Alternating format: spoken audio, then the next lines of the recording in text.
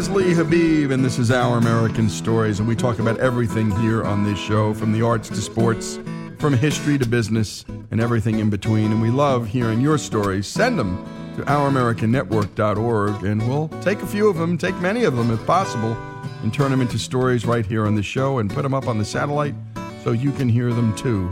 Also, to hear all of our material and our best each week, our 5 best stories each week, go to ouramericannetwork.org and sign up for our free newsletter. That's ouramericannetwork.org, and send the link to friends. What we're doing here is special. I think you know it. Share it with friends, and anywhere you can, talk up what we're doing. We appreciate it, and so too does your station. And now it's time for the McClellan Files, where we go deep inside the life of Bob McClellan, someone that you don't know, but whose life and whose voice you're certain to be captivated by. In their dealings with... Oh, yeah, my glory. That's a beautiful love story. I remember... While watching a movie with my wife in the family room one evening, we were interrupted by our 16-year-old son Tommy, who walked in and sat down with us. Politely, he said he had something important he wanted to discuss with us. As I turned off the TV, I quickly imagined all the possibilities of something terrible, disastrous, or difficult that could force a 16-year-old boy to sit down to talk with his parents about anything important. My wife, with her eyes wide open, sat silently while we all got settled in to hear what he had to say. I could not remember his approaching us like this before, and my expectations, coupled with my imagination, made me feel very uncomfortable. He began to tell us about a friend whose cousin attended the New Mexico Military Institute in Roswell, New Mexico for high school. That cousin is now a captain in the Green Berets and is teaching math at West Point. Tommy was very impressed by that and said he wanted to go there for the remaining 2 years of high school.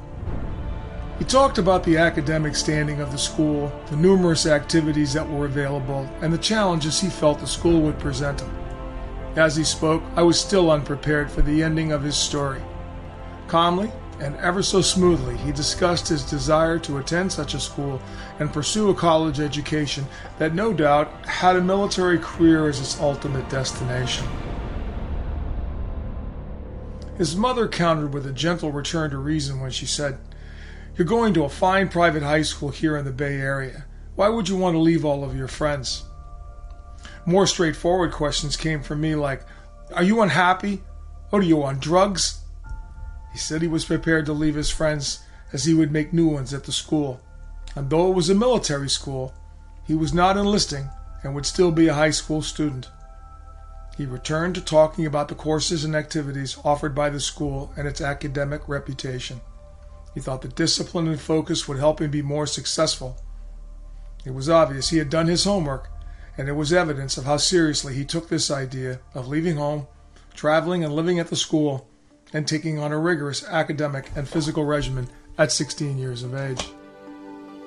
Young though he may be, he had reached a fork in the road in his life that his mother and myself didn't see. We asked, why would he want to be going to a military institute that sat out in the middle of the New Mexican desert? It was their reputation, he said. In their one-year cadet prep program, 97% go on to one of the military academies. Out of a total of 900 students, 90 went on to the military academies.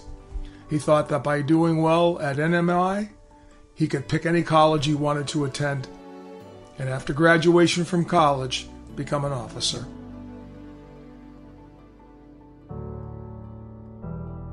I began to suspect that he was bored living under the shady trees amidst a wealthy suburb south of San Francisco. A bedroom community offers little excitement. Punching a time clock, working at a retail store, or hanging around with your friends, playing with your phone while living at home is a lot less adventurous and exciting than traveling around the different places, living within a community where 30% of the student body is international, 100% are former military, and meeting the many challenges that the military presents. We reminded him that home and community are important for his development. They are nourishing, sustaining, and necessary foundations for his life.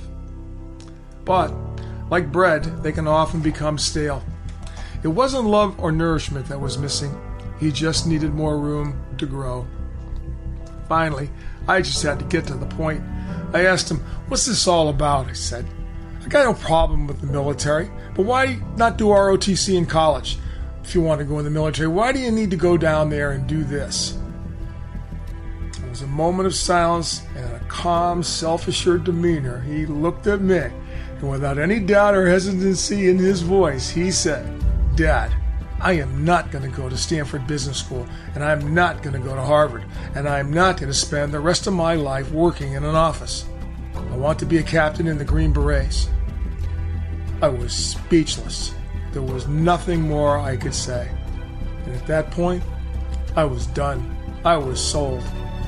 He said he wanted to be an officer in the Green Berets, work in special operations, and be fluent in Arabic. He wanted to be a leader and not a follower. He had heard from his friend's cousin that these men don't need to find themselves. They do that every time they're standing in a doorway, getting ready to jump out of a plane. I asked him, "Are you prepared to jump out of a perfectly good airplane over Nigeria?" His response was a simple yes. I could see the look in his eyes were infused with his youthful imagination and romanticism. But I knew he meant it. I understood how he felt, and though I thought it was a little early, I reminded myself that after all, it's just high school. He's not going off to war. I knew, too, that regardless of how far down this path he goes, he will benefit from making this decision and will learn a lot about himself in the process. This was his decision. He looked into his own incipient life and realized that he needed to find a different path to take him to a different place. He didn't know where that place was located, but his imagination convinced him that it existed. He just had to find it. And when we come back, more of this terrific story from Bob McClellan. By the way, go to the McClellan Files at OurAmericanNetwork.org, and you can hear all that Bob does. What a terrific storyteller. And by the way, if you have a storyteller in your town that you know can just, hop out stories, send his or her information to us at OurAmericanNetwork.org, because we know there are great storytellers all over this great country.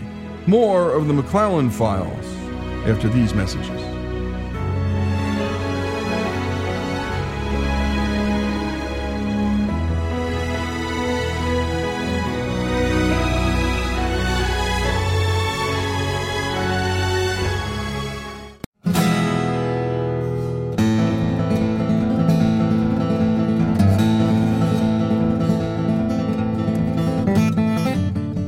This is Lee Habib, and this is Our American Stories, and we pick up where we last left off with the McClellan Files, a young man, a boy, having a dream in his head, a vision in his head of leading a team overseas in the Green Beret and making that next important move to go to military school. Let's pick up where we last left off. As a parent, I learned eventually I could not really direct my children's lives anymore. Oh yeah, I could influence or coerce him, but I was no longer the director. In this conversation with him that night, I realized I'd become a spectator. I always believed as a father that the best I could do was to prepare my children to set their direction in life and be ready to live with the success or failure of their choices. Now, I would have to honor that belief. Consequences exist in the world of adults, while children are protected from them. Families, like ours, create barriers and boundaries and walls, trying to keep out the grimmer and grimier aspects of society. But to do that, we risk becoming imprisoned inside the walls, holding on to the illusion that we are safe and in control. We sent our children to private schools, put alarm systems in our house, and were careful about who we invited into our home. But still, we know that no one is safe. We pick their friends, pick their school, and where they can go, but at some point we can no longer be there to make their decisions or supervise every activity, place, or person that comes into their life. The point has to come where either I release him, or he just jerks his hand out of mine. Troubles like drugs, teen suicides, mental illness, or just being lost living at home with mom and dad have permeated through the porous walls of his school. He sees some of his peers already making these dangers a lifestyle, and it is one of the reasons why he wants to leave. these dangers may be hidden among the many tomorrows of his future. It was becoming apparent to me that Tommy is not just running to someplace, but running away from someplace. I thought my wife and I would make all of his decisions, but at some point I know we won't be there to help him. To manage these serious difficulties, he needs many attributes to get him through, and resourcefulness sits at the top of that list. Resourcefulness is an attribute that is part of the military bedrock. Planning for the unexpected, adapting to fluid situations, and working with limited resources are integral parts of military training. Our natural instinct at home is to nurture our children. It is our duty as parents, but being nurturing is not preparing them to be self-sufficient and independent. Eventually, the breast runs dry and is incapable of providing nourishment for a man. The appetite becomes too large when your son is 6 feet tall and shaving. Without realizing it, Tommy's decision is one that will help him develop the ability to take care of himself. Wow, what a concept. Choosing for oneself which side of the wall is right for you is a decision we all have to make. Tommy chose the risk of being on the outside rather than being inside in the safety of the center. His confidence impressed me as evidence of both his desire for independence and self-reliance. Regardless of the outcome, this is his choice. If he gets down there and doesn't like taking 7 classes a day and training in 100-degree heat in the desert, then that's just too bad as far as I'm concerned. I am sure this experience will teach him to be very selective about what he chooses to do in the future. He will certainly learn his limitations down there, as well as his capabilities. Video games and drugs and alcohol hold no allure or excitement for him. At NMI, he is not allowed to even have a smartphone, and internet access is controlled by the school. He leaves all those attachments and appendages here at home. There is no use for them at the school. They will write letters instead and carry a flip phone. The school seems to have a policy that I embrace. Less is more. I told him that the door only swings one way here, and other than leave or come home on vacations, don't come back until you finish. He said, "No problem, Dad." I told all my children when they turn 18, 3 doors will appear in their life. The door to college, the door to the military, and the front door. And they're going to go out of one of those 3 doors, for sure. And Tommy, he's the last to go. Afterwards, my wife discussed the conversation with me, and she asked what I thought was driving his decision. My answer to her question was that he was bored. A high school campus full of kids that all grew up together becomes a very small world. Church for teenagers every Sunday, boy, that gets routine real fast. Faith eventually fades away. Teachers telling him all day what he's to believe doesn't challenge him to think for himself. He doesn't learn to solve real problems, but rather digital or paper ones. In the novel All Quiet on the Western Front, Paul Baumer exclaims to his former teacher after returning home on leave from the front lines in World War I, "You never taught us anything really useful, like how to light a match in the wind or make a fire out of wet wood." Sometimes it is the practical and not the theoretical education that is important. He wants to take classes to fly a plane, experience scuba diving and rappel out of a helicopter, run an obstacle course, and learn about teamwork from teachers who spent many years in the military. He's not interested in being a digital cartoon characterization action figure. He wants to be a real one. He wants to be a Green Beret, no less. Those ideas and dreams lie far out in the future. Though they may never materialize, I am comforted that he has some starting point in his life. These are questions his mother and I have discussed with him since that night. The questions that he could not provide answers for, he told us he would find them when he gets there. It was so apparent to me that my son was becoming someone else. I could see his hunger for adventure and challenge was contained in my most favorite quote of all of literature, Shakespeare's play, The Taming of the Shrew. It introduces its hero, Petruchio, who, while riding into Padua, is greeted by a friend from his hometown, who asks, "Oh, hail, Petruchio! "What winds blow thee to Padua?" He answers, "Such winds that scatter young men through the world to seek their fortune farther from home, where small experience grows." These are the words that help me understand my son's decision. I worry about his mother and how she's feeling about the prospect of her son leaving home at 16. She was unprepared and not happy about a separation so soon from Tommy. Our other son, Bobby, had left for college a year earlier, and she thought she would have Tommy for 2 more years. The idea of spending 20 years as a mother and then watching them leave home is a painful experience for any mom. But his desire was so credible and so sincere that she could only say yes. She said she could not be so selfish as to stand in the way of her son seeking to make his life matter at 16. She always said that she put her children first. Her commitment to that devotion puts her into the selfless position that how her children feel is more important than how she feels. So she is preparing herself for what will be one of the most difficult sacrifices she could make for her children. What a fine example of love that is. For me, I grew up in and served in the military, as did most of my family, and though I will miss him, I accept the idea that life is a journey through a strange land, and each obstacle that's overcome becomes a transition to the next place in life. This challenge will expand the margins of Tommy's life and test his capabilities. When we finally informed Tommy that he'd been accepted and that he could go, I had a sense that I would see a lot of Roswell, New Mexico over the next couple of years.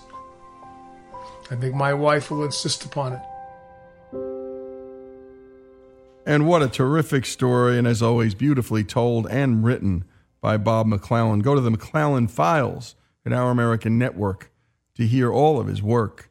And by the way, again, if you know a storyteller in your town, in your city, in your community, and you know who they are, there are a few people who can just really write and tell a story. Send their names to us here at OurAmericanNetwork.org. That's OurAmericanNetwork.org. And by the way, thanks to our proud sponsors of the show, MyPillow, and that's MyPillow.com to order their terrific pillows. And there's a 10-year warranty on these pillows. They're guaranteed not to go flat. They're 100% machine washable and dryable. And best of all, they're made right here in the United States in Minnesota. The founder, Mike Lindell, well, he's committed to having their operations in our country and in his hometown of Chaska, Minnesota.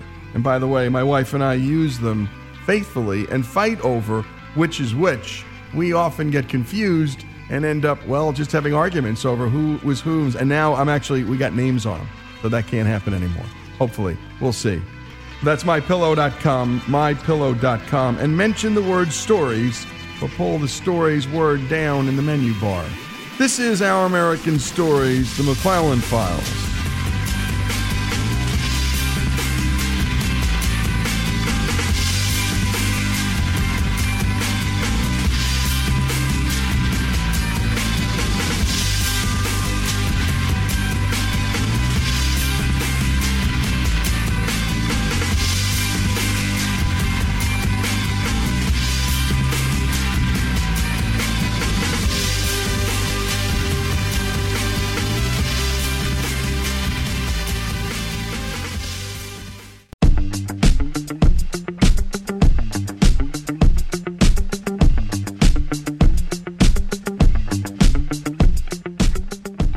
This is Our American Stories, and now we turn to another powerful story from Horst Schultz, the German immigrant who was laughed at for wanting to work at a hotel, and went on to co-found the Ritz-Carlton. And by the way, you can hear the original life story of Horst by going to OurAmericanNetwork.org and just putting his name or the Ritz-Carlton in the search bar. It is one heck of an immigrant story.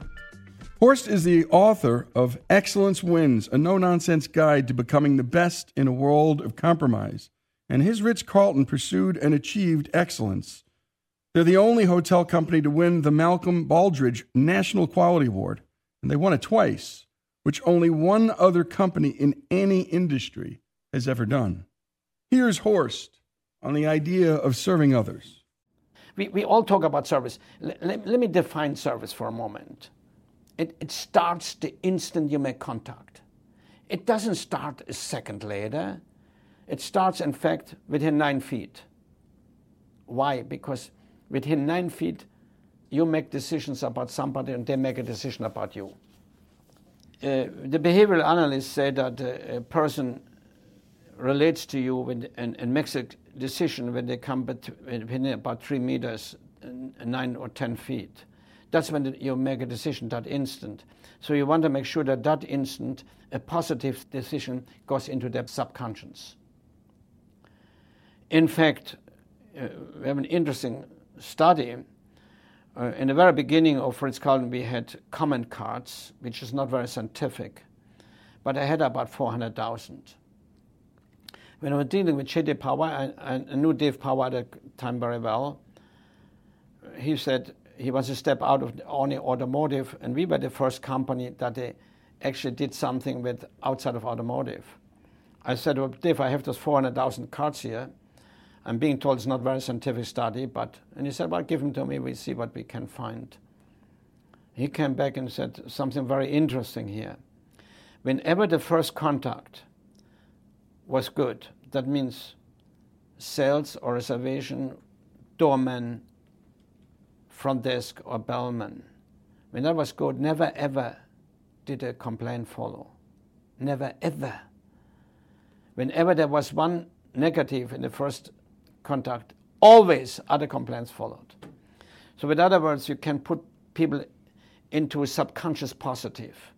If the first contact immediately it happens to be well, and 9 feet is a very important because that's when the decision is being made subconsciously. Subconscious is stronger than conscience. So it's a very important moment. So we taught from there on, whatever you're doing within 9 feet, you look at the customer and say, welcome. And eliminate, in our case, we said, eliminate words like hi. Because I want to tell the customer immediately, you're important to us. If I say hi, I'm saying, we are equal. If I say, welcome, sir, welcome, I'm saying, you're important to us, and I am very professional. I'm giving 2 messages here, which creates trust. And then, of course, we taught our people to eliminate 2 more words. Don't ever say folks, guys, etc. And don't say okay. In our case, say I'm delighted to or it's my pleasure. So right away, this kid that I hired from inner city becomes a very elegant young man that we put into great uniform, because if I hire that kid, he now, the next day, is facing the chairman of the board of the Bank of England. How I'm going to make sure that interaction happens right. If I eliminate those 3 things, hi or whatever, dude, guys, folks, and okay, now all of a sudden there's a very elegant young man there. And then it continues with complying to the guest's wishes. And that complying is very simply that. I'm in that moment, it's not about me anymore. It's not about my company. It's about my customer. I'm now here to help that customer to make it the right decision for him or her. That's how I'm complying. I'm here to be an assistant to that guest to make a great decision for themselves. And then it ends by saying farewell. That is service. Welcome, comply, farewell. Now, if people talk about a great service, ask them to define it. You haven't even given it thought what it is. That's why you don't receive it. If you happen to be lucky and you happen to hit a nice person, not by design of the organization. And that is wrong. It has to be designed by the organization. That there is service delivery. That means attention for the benefit of our customer. You know my relationship with Chick-fil-A, you know. And Dan Cathy, who is, of course, Chick-fil-A is an exceptional company, exceptional people. Dan asked me one day, have you... he tells a story slightly different. I know that I'm right how I tell it, but they're very close to the same, the 2 stories. One day he asked me, have you been in Chick-fil-A? I said, sure. So what do you think? I said, well, you're the best of a lousy lot. And he said, what? He said, well, you're not great, but you're better than the rest of them. And we discussed that. And then, of course, he asked me to kind of teach these people and deal with them. And we did a lot of things together. And one thing was I had a meeting with his managers, all his vice presidents in their headquarters, talking about verbally how do you talk to a customer. And first of all, you should look at them within 9 feet and say, hello, good morning, welcome, and so on. So I was explaining to Chick-fil-A, now, you have to eliminate the, okay. We use my pleasure. And I think this is wrong for your market segment. Let's find a different word. And everybody agreed it was not the right word for Chick-fil-A. My pleasure was too fancy. And we kind of discussed it when suddenly in the back of the room, somebody raised a finger and said, I like my pleasure, which was Truett, who the owner, the founder, this great gentleman. I like my pleasure. I said, yeah, but, but it is too sophisticated for Chick-fil-A. Mr. Cathy, that was Truett Cathy, it is too sophisticated. You should. He said, I like it. That ended the discussion, by the way. Guess what they're saying? They're saying my pleasure. And implemented some other criteria of service, which Dan will tell anybody that I was successful with, to help them with. And now, they didn't become an exceptional company because of me, but those are the little things that I helped them with, including the my pleasure thing, which they became famous for. I was wrong. And now, I didn't tell him to use my pleasure. I was against it, so anyway. And you've been listening to Horst Schultz, co-founder of the Ritz-Carlton and author of Excellence Wins, a no-nonsense guide to becoming the best in a world of compromise. And these stories are powerful, and I can just imagine what that must have been like. Two of the great titans, business and retail business guys in the history of America, and certainly of this past 50 years. Truett Cathy and Dan, of the Cathy family of Chick-fil-A, and Horst Schultz, people from such different walks of life, from such different places, coming together to figure out how to better serve their customers. And that's what's so beautiful about free enterprise. You have to compete for that customer and work hard, and so few people do this well. So many places we walk into, and there's no eye contact, and there's mumbling, and there's okay, and dude, and guys, and why talk like that? And a remarkable thing he said about the subconscious positive, and that first experience trickling down to all the others, and how, well, let's face it, we all know this, the subconscious is stronger than the conscience. The story of Horst Schultz continues here, and we're going to have many more from him. And again, go to ouramericannetwork.org to hear our full story on his life coming to America and how he built this remarkable enterprise. And get his book, Excellence Wins. Google it. Heck, go to a bookstore and buy an actual book. This is Our American Story.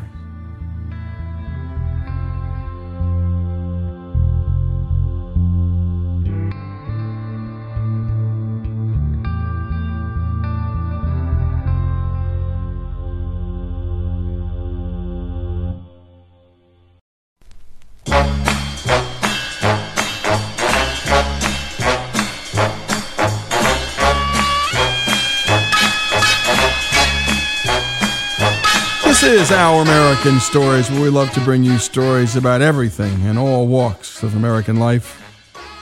And this story is the story of a comedian, and we've told a few before. Stephen Wright is most famous for his slow, deadpan one-liners. Born and raised in Massachusetts, he cites comic George Carlin as his main influence. His 1985 comedy album, I Have a Pony, was recorded at Wolfgang in San Francisco and Park West in Chicago.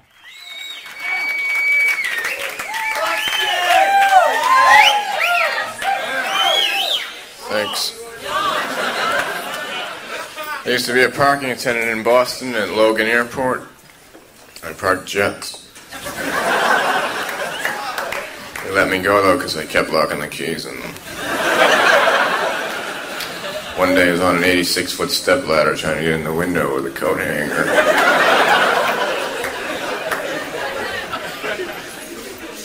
I was arrested today for scalping low numbers at the deli.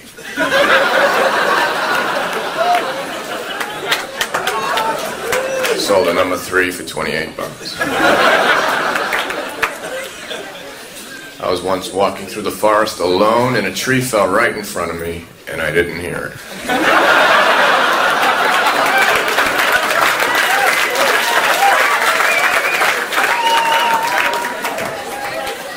I used to be a narrator for bad mimes.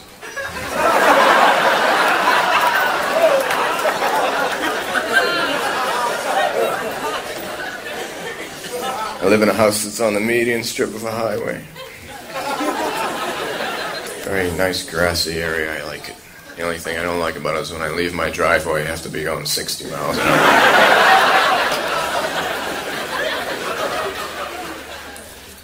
I have a microwave fireplace. I can lay down in front of the fire for the evening in 8 minutes.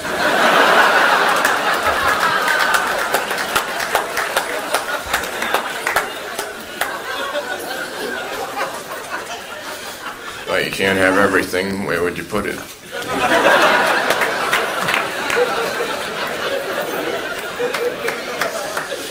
If sometimes you can't hear me, it's because sometimes I'm in parentheses.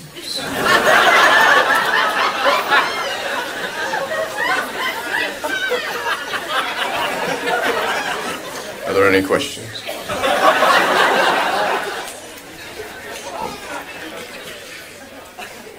Feeling kind of hyper.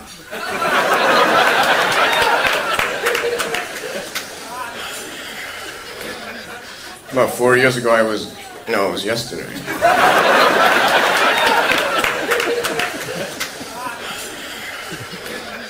I went to the hardware store, I bought some used paint. It was in the shape of a house.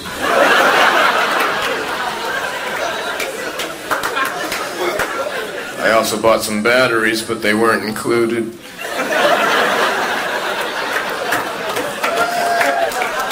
I had to buy them again. I had trouble going home from there because I had parked my car in a tow-away zone. When I came back, the entire area was gone. One time the police stopped me for speeding, and they said, "Oh, you know the speed limit is 55 miles an hour." I said, "Yeah, I know, but I wasn't going to be out that long."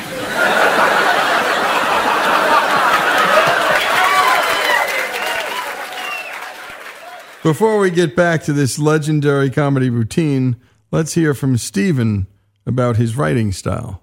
The audience doesn't care about style or anything. They just care whether it's funny.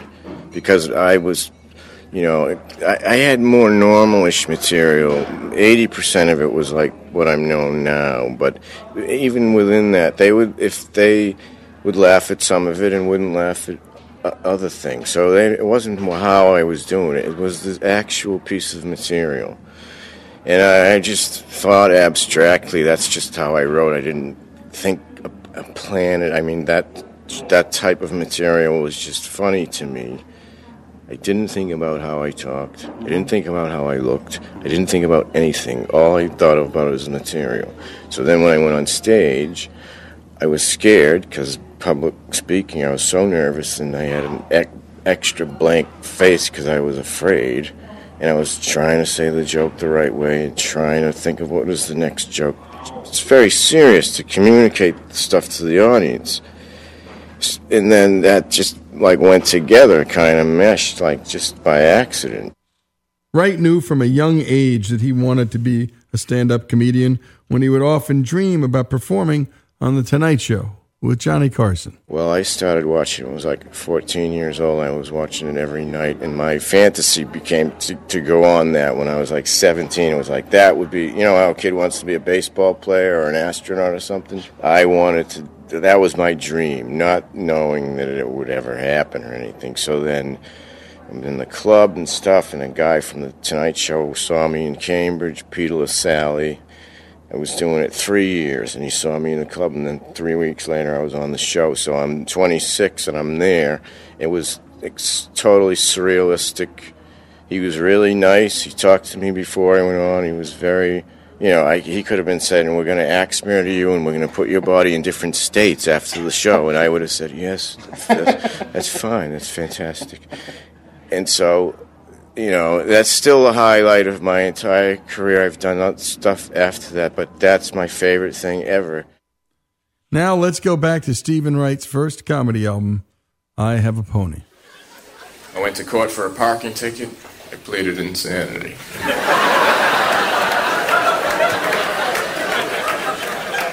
I said, Your Honor, why would anyone in their right mind park in the passing lane?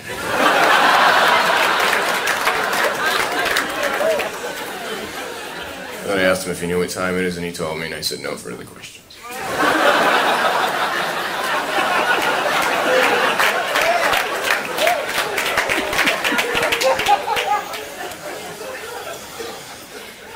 I'm going to court next week. I've been selected for jury duty.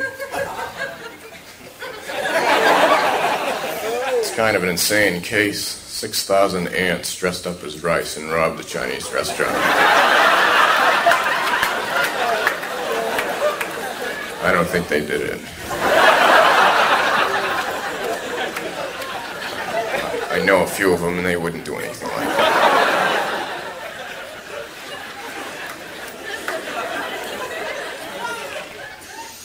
Years ago, I worked in a natural organic health food store in Seattle, Washington. One day, a man walked in and he said, if I melt dry ice, can I swim without getting wet?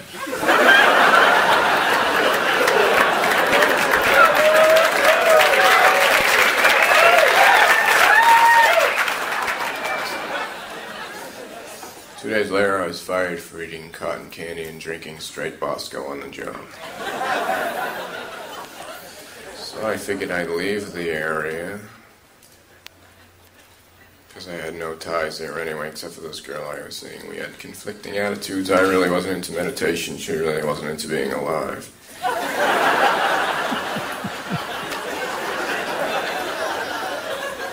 I told her I knew when I was going to die, because my birth certificate has an expiration date on it.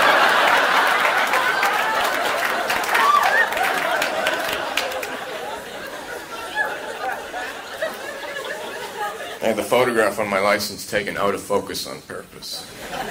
So when the police do stop me, they go, here, you can go.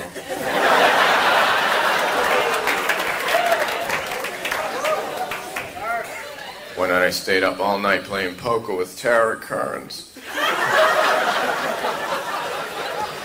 I got a full house and 4 people died.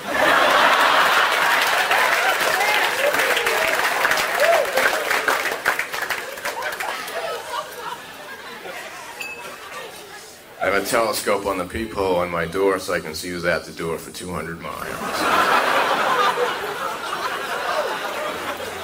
Who is it? Who is it going to be when you get here?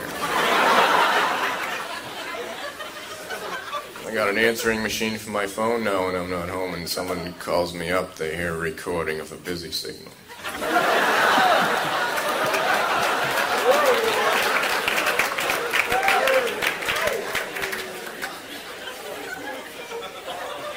I broke a mirror in my house. I'm supposed to get 7 years bad luck, but my lawyer thinks he can get me 5.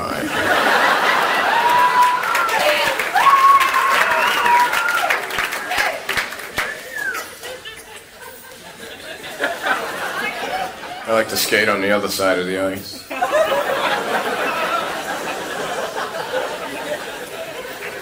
I like to reminisce with people I don't know. Granted, it takes longer. I like to fill my tub up with water, then turn the shower on, act like I'm in a submarine that's been hit.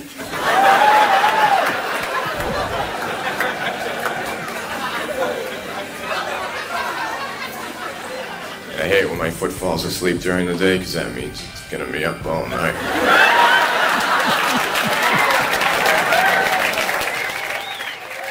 And that's the work of Stephen Wright. We celebrate his work, his life here on Our American Stories. We've all Also done the same for Steve Martin, Don Rickles, Carol Burnett, Lucille Ball, Mitch Hedberg, and Joan Rivers. Go to OurAmericanNetwork.org. Listen to what we did with all of them. You'll hear some of their routines. You'll hear from them personally about how they do what they do. Stephen Wright, his material, his story here on Our American Stories.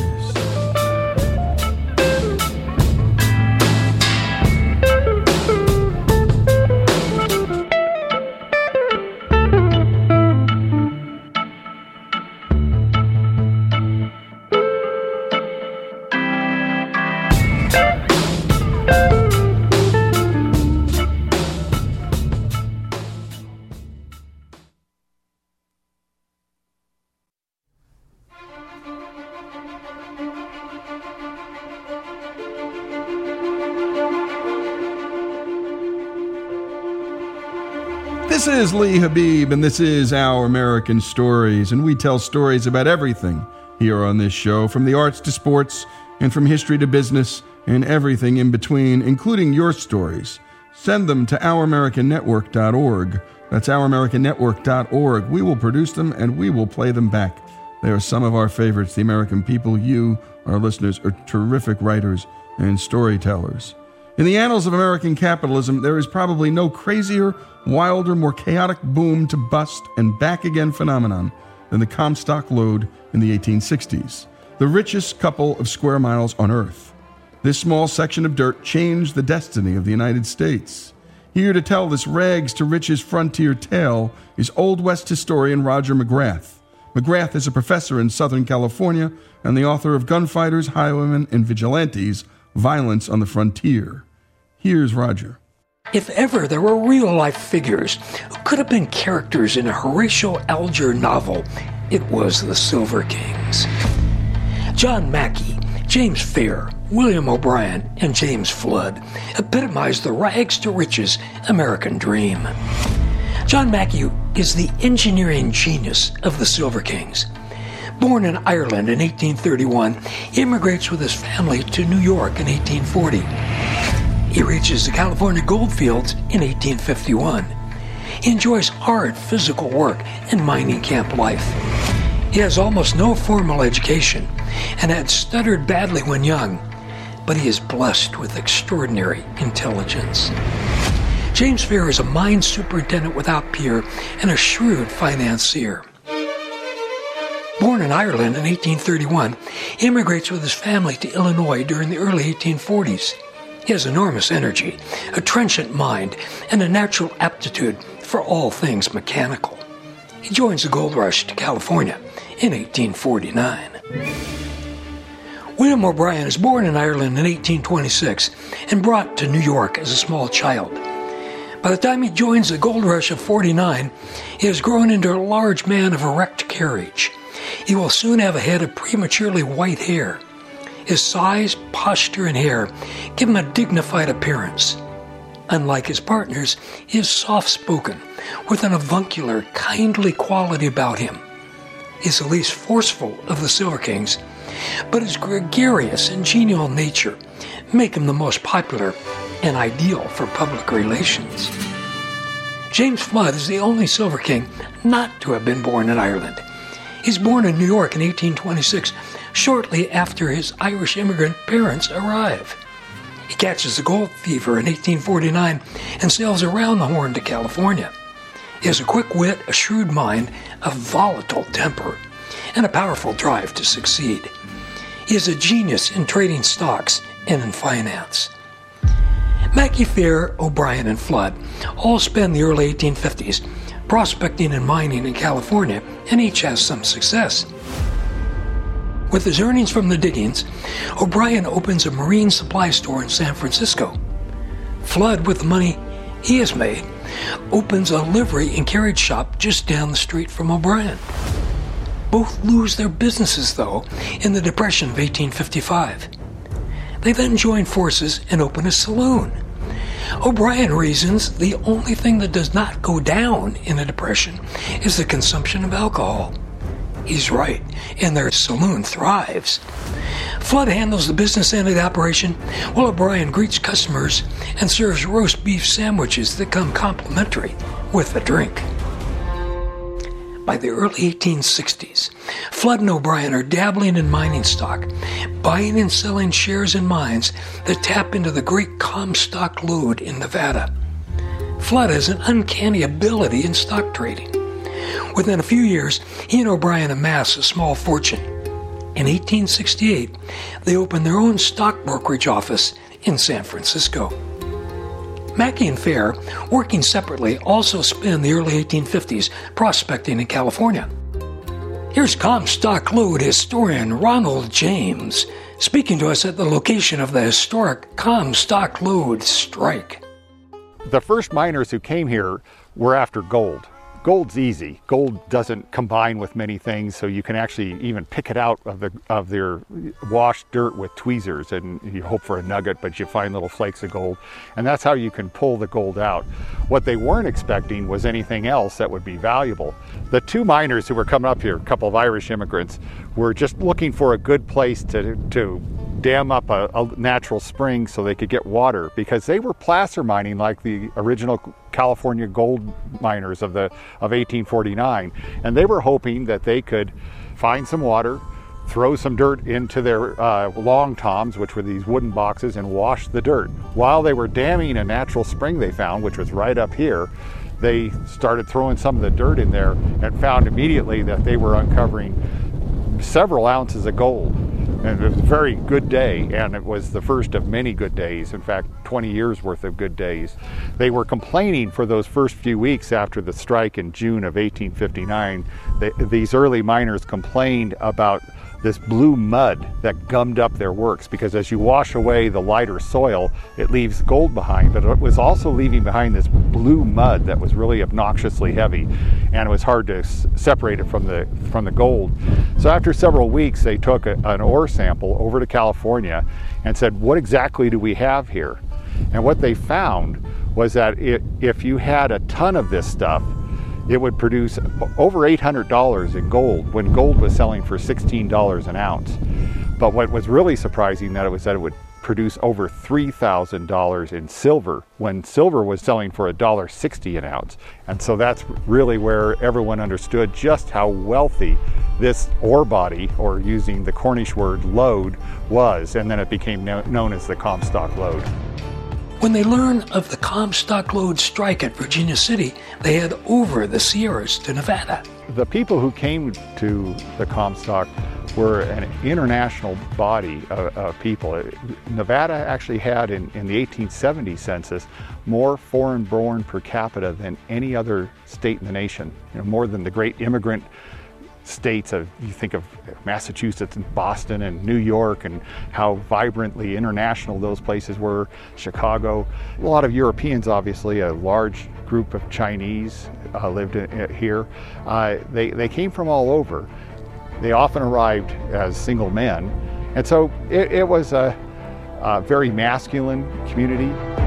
And when we come back, more on the lives of these four risk-takers: James Flood, John Mackey, James Fair, and William O'Brien, the Silver Kings. The story of the Comstock lode continues here on Our American Stories.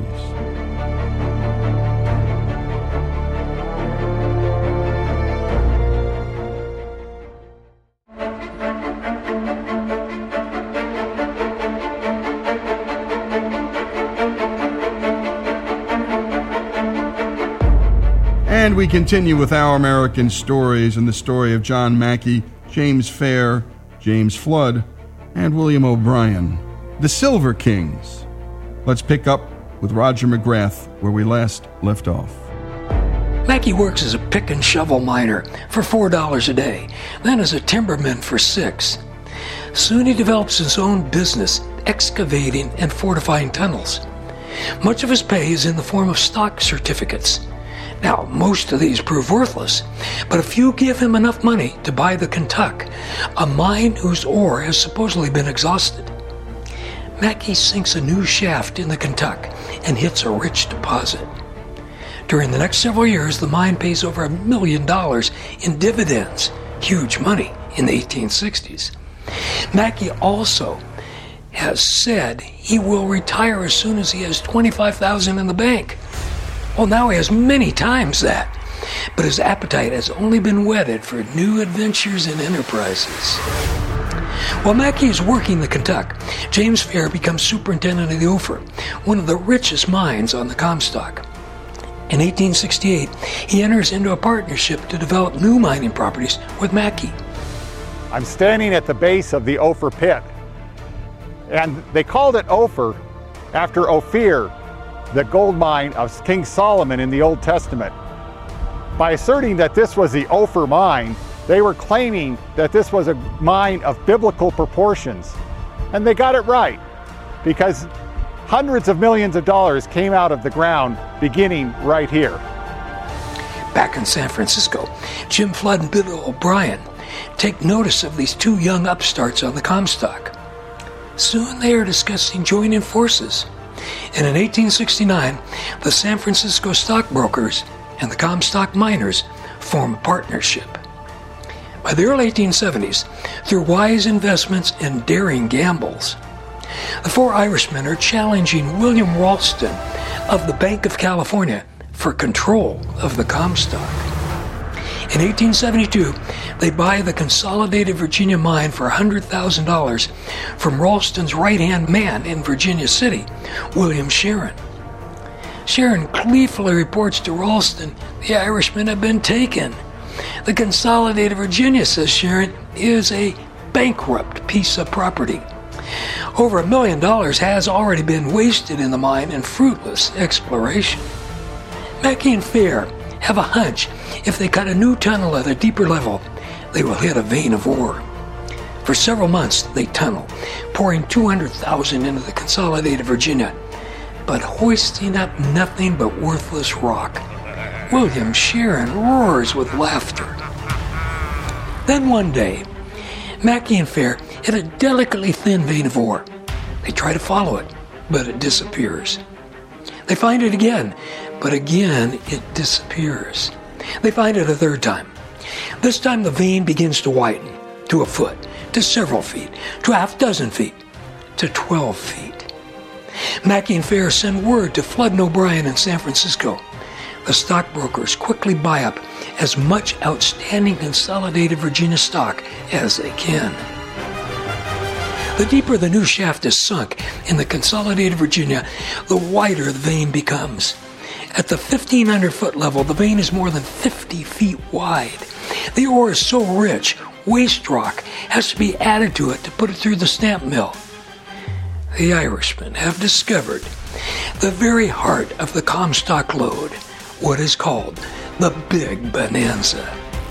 For the rest of their lives, they are known as the Silver Kings. Here again is Ronald James. In 1873, they found what was called the Big Bonanza, which was a huge deposit of gold and silver that, if Virginia City wasn't famous before, and it then was permanently famous. And I'm not sure without the Big Bonanza we would have the Cartwrights and the television show Bonanza. Here, the Comstock lode, the combination of gold and silver, started expanding as they went underground to 5 feet, 10 feet, and at its widest up to 60 feet wide of nearly pure gold and silver. I mean, obviously mixed with some rock, but you had to dig it all out. You couldn't stop doing that.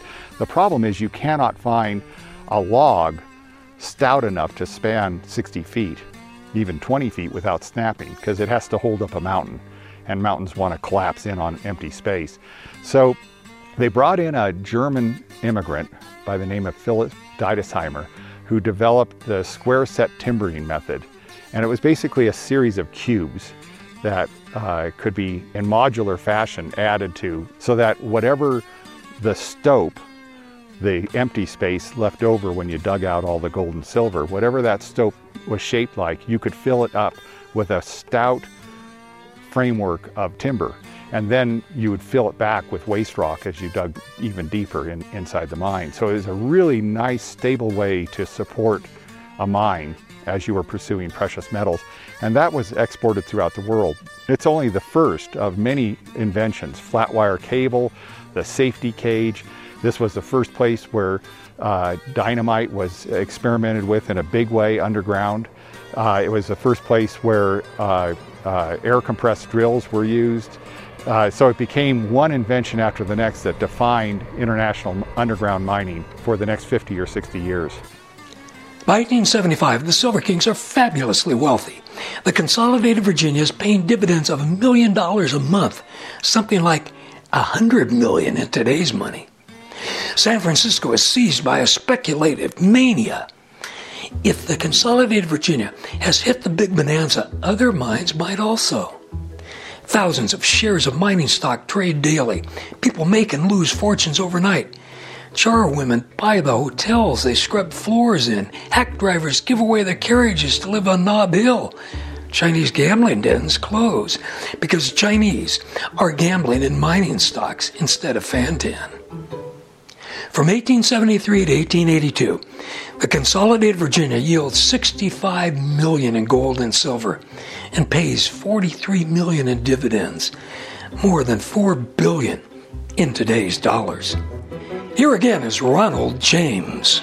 The deepest shaft here dropped over 3,000 feet, 3,200 feet. That's over a half mile, a straight elevator drop.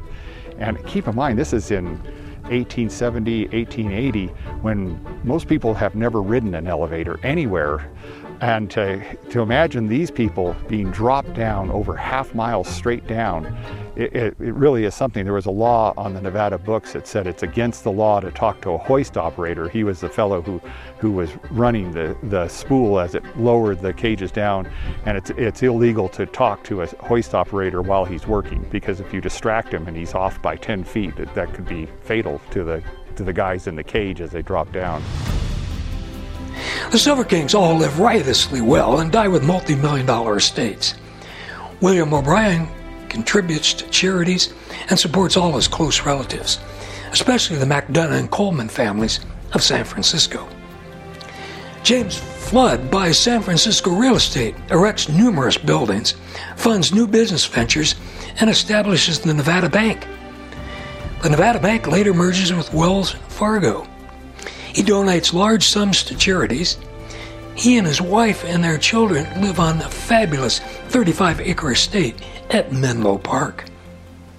James Fair is elected to the U.S. Senate from Nevada, but spends most of his time accumulating real estate in San Francisco.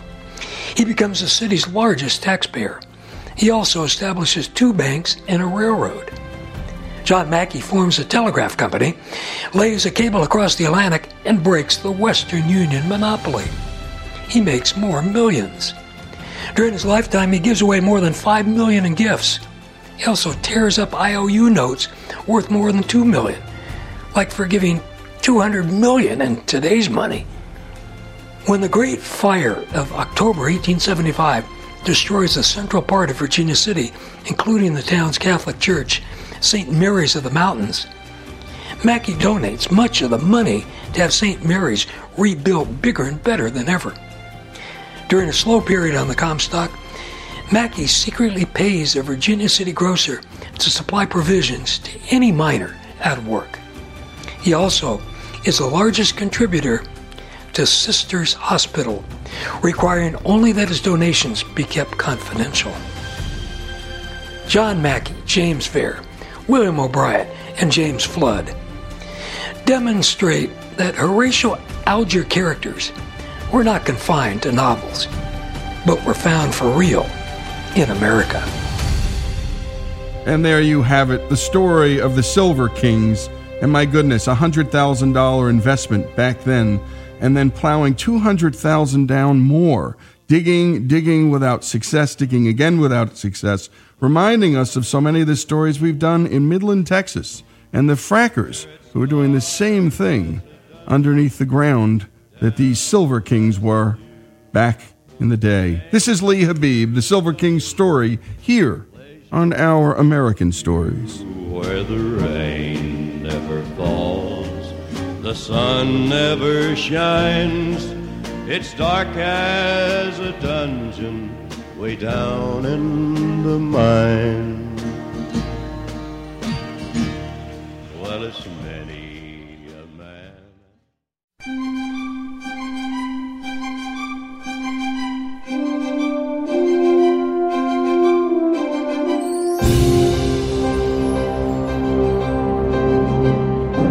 And we continue with Our American Stories, and it's time for our Opportunity America series, sponsored by Koch Industries. More than 67,000 people across America are employed by Koch, and there's a good chance that their work intersects with your own story in some way. And the great folks at Koch make products that help improve medical devices, consumer electronics, vehicle safety, fabrics for clothing, filtration for clean water, and innovations for popular household brands.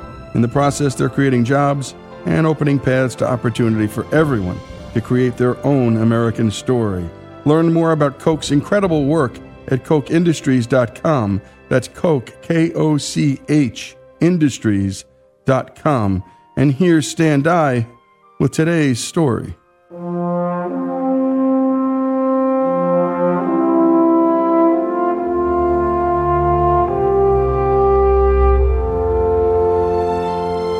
Each year, about 250,000 members of our military take off their uniforms and prepare to enter or re-enter the civilian job market.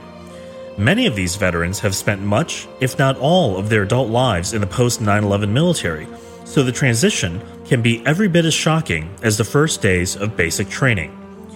To help veterans with this process, the second largest private company in the country, Koch Industries, looks to a retired Army infantry officer, Colonel John Buckley. John's career took him all over the world, including multiple tours commanding soldiers in peacekeeping and combat operations in Bosnia and Iraq.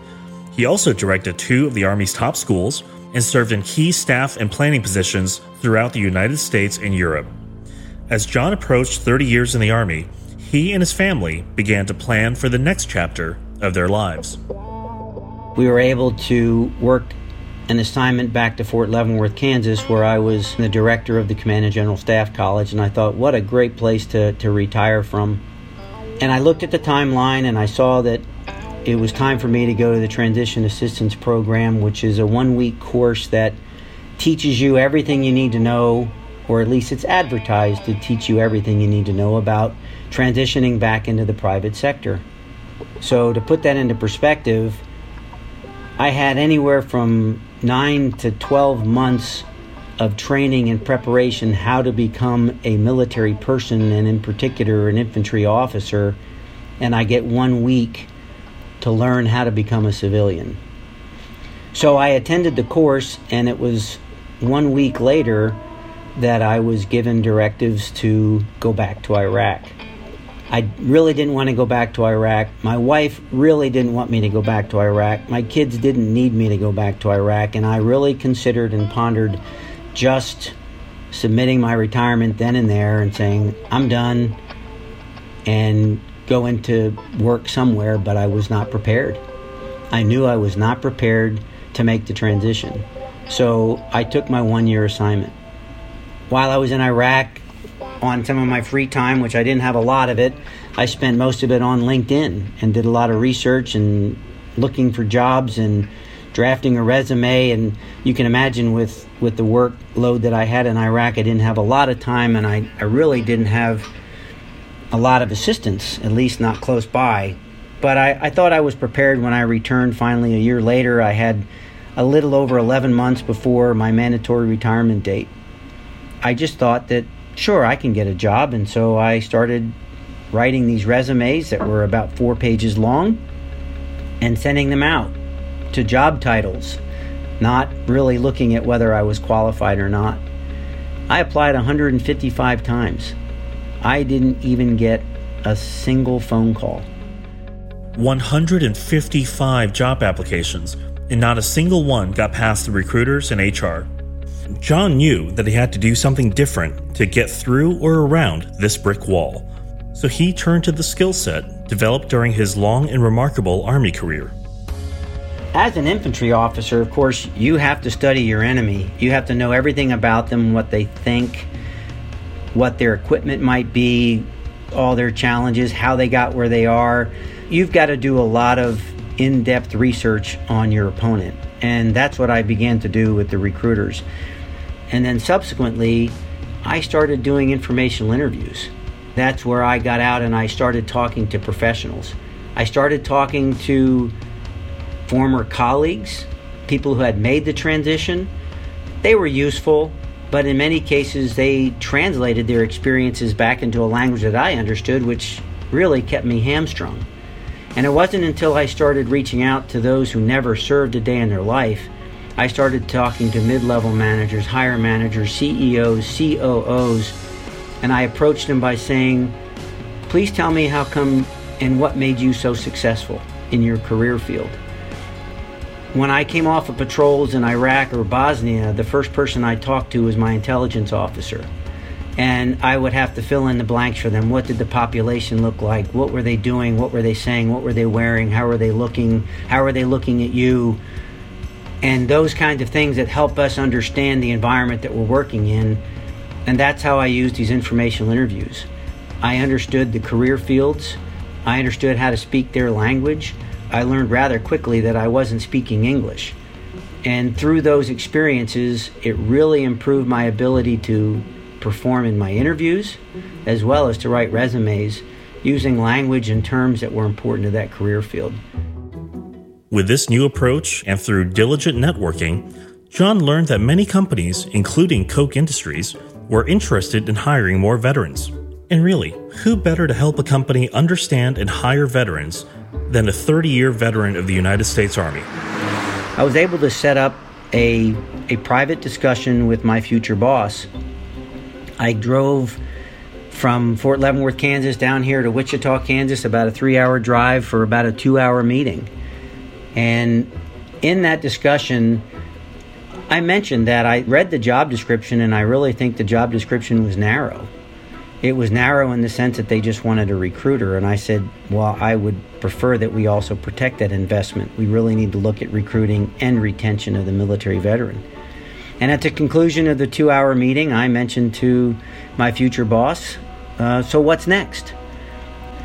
And the answer I got literally made me cry on that 3-hour drive back home. He said, well, if you're interested in the job, just apply for it. Because I had fully expected at the conclusion of my 2 hours of revealing everything about a military relations leader and recruiting and retention that they would just offer me a job. I really expected the answer to be, well, before you get back to Leavenworth, we'll send you a contract and we'll see if we can just sign it and move on. And that's not what I got. But I applied for the job. I went through an interview process. I was rather successful in the interview. And when I came here for the in-person interview, I think what really struck me was that I could sense the values of the company. And when I read the book, The Science of Success, and got to the chapter 4, that listed the guiding principles, I leaned over to Lorraine, my wife, and I said, you know, if this is even half true, this is where I need to be. And we're listening to John Buckley, who's Koch Industries Military Relations Manager, and he himself served 30 years in the United States Army, retiring as a colonel. And he knows the problem of transition from military life to civilian life, well, A, because he experienced it, and B, because he knows his men and his women, well, as well as anybody on the ground with them for so long. And as we're winding down from the longest wars in American history, there are over 4 million veterans who've served in the post-9/11 era who have returned to civilian life. And of these post-9/11 veterans making the transition, 75%, well, they're under 34. They've gained great and distinctive skills and experiences in the military, and they may have many decades left to accomplish great things in the private sector. And Koch Industries, which employs 67,000 people in America, well, they're doing something about it. And they're bringing this message to America and to us and sponsoring these segments because, well, in the end, they want other companies to know that these men and women who served, they'll make great employees. And when we come back, more of John Buckley's story, Koch Industries Military Relations Manager, here on Our American Story.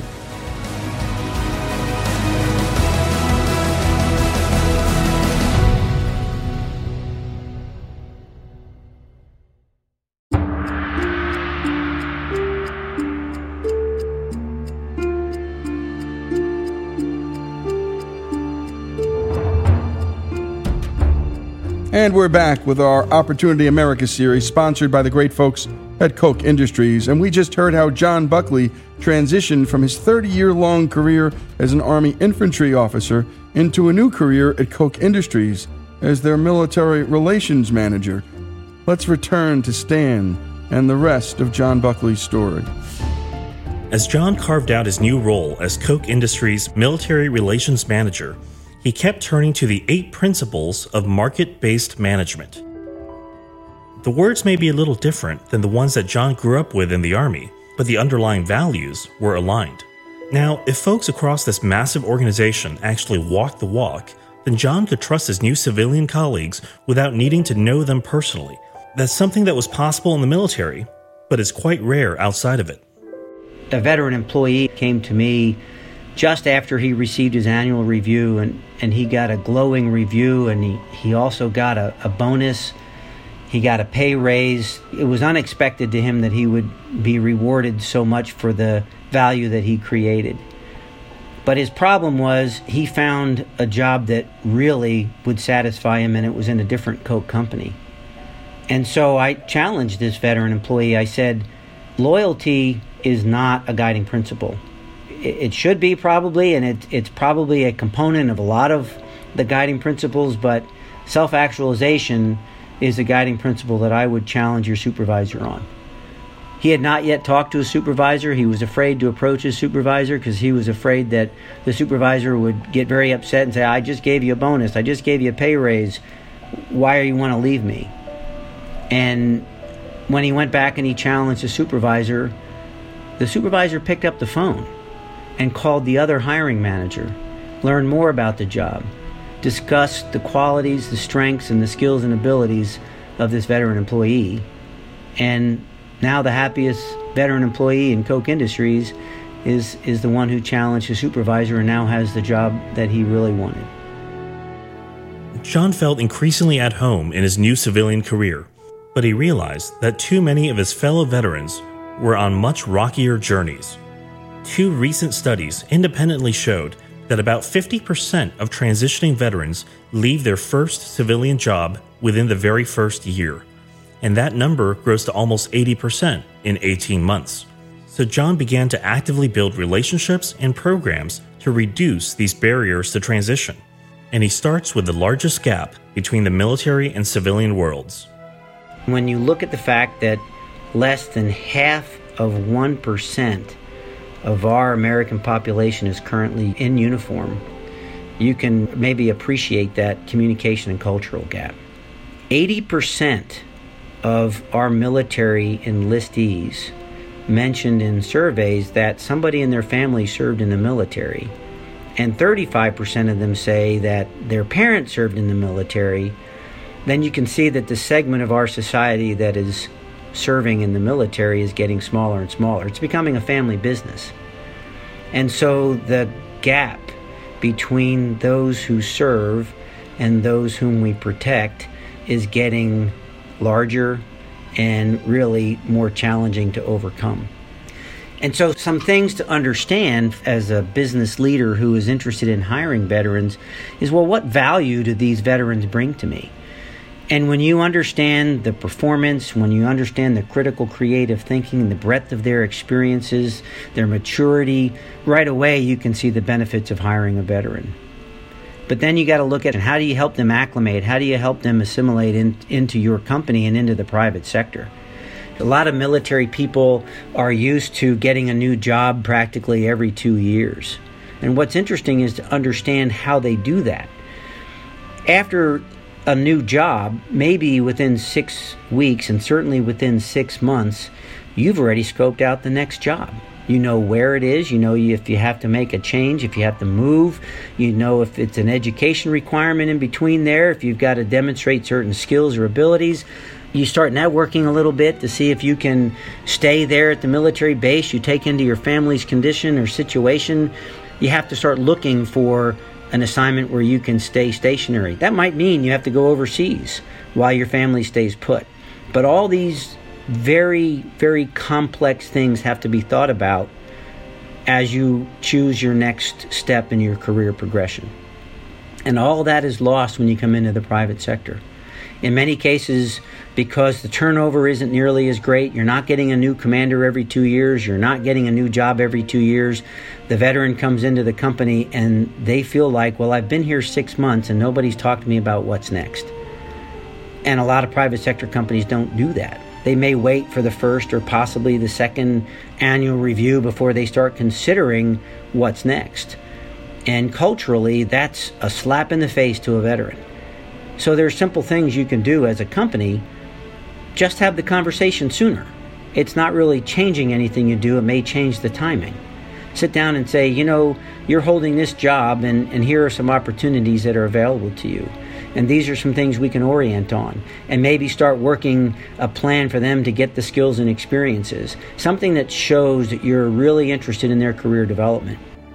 Another major culture gap is the perception among many civilians that all veterans are suffering from debilitating post-traumatic stress.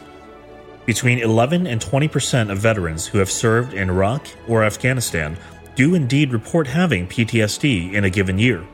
Figures that are actually not too far off from the civilian population who experience all sorts of traumas outside of war. John knows this firsthand and treats it as something that we can acknowledge and overcome together instead of apart.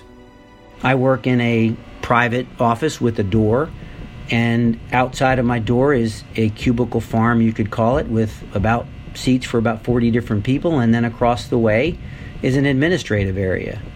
And that's where we make copies and use a 3-hole punch. And if my door is slightly ajar and somebody uses that 3-hole punch, I become acutely aware of my environment because it sounds to me like somebody's chambering around. Now, for me, I haven't yet dived under a table or anything like that, so I'm able to control it, but other people who may have, other veterans who have been in some serious issues may have some more severe reactions. But if you understand the resources that are available to these veterans, and a company that has a good retention program would have these numbers and websites available to themselves, can introduce these things to the veteran employee. The Veterans Administration is getting much better in some of its post-traumatic stress counseling and mentoring that can help the veteran understand how to manage anxiety, how to manage these issues, and over time, they can manage them to the point where you would never even know that they have an issue. And in the big picture, the skills and experiences that veterans bring to their civilian employers far outweigh these cultural frictions. Veterans and civilians may have different life experience and use different vocabulary, but every workplace requires quality people and good leadership. And good leadership is good leadership, military or civilian.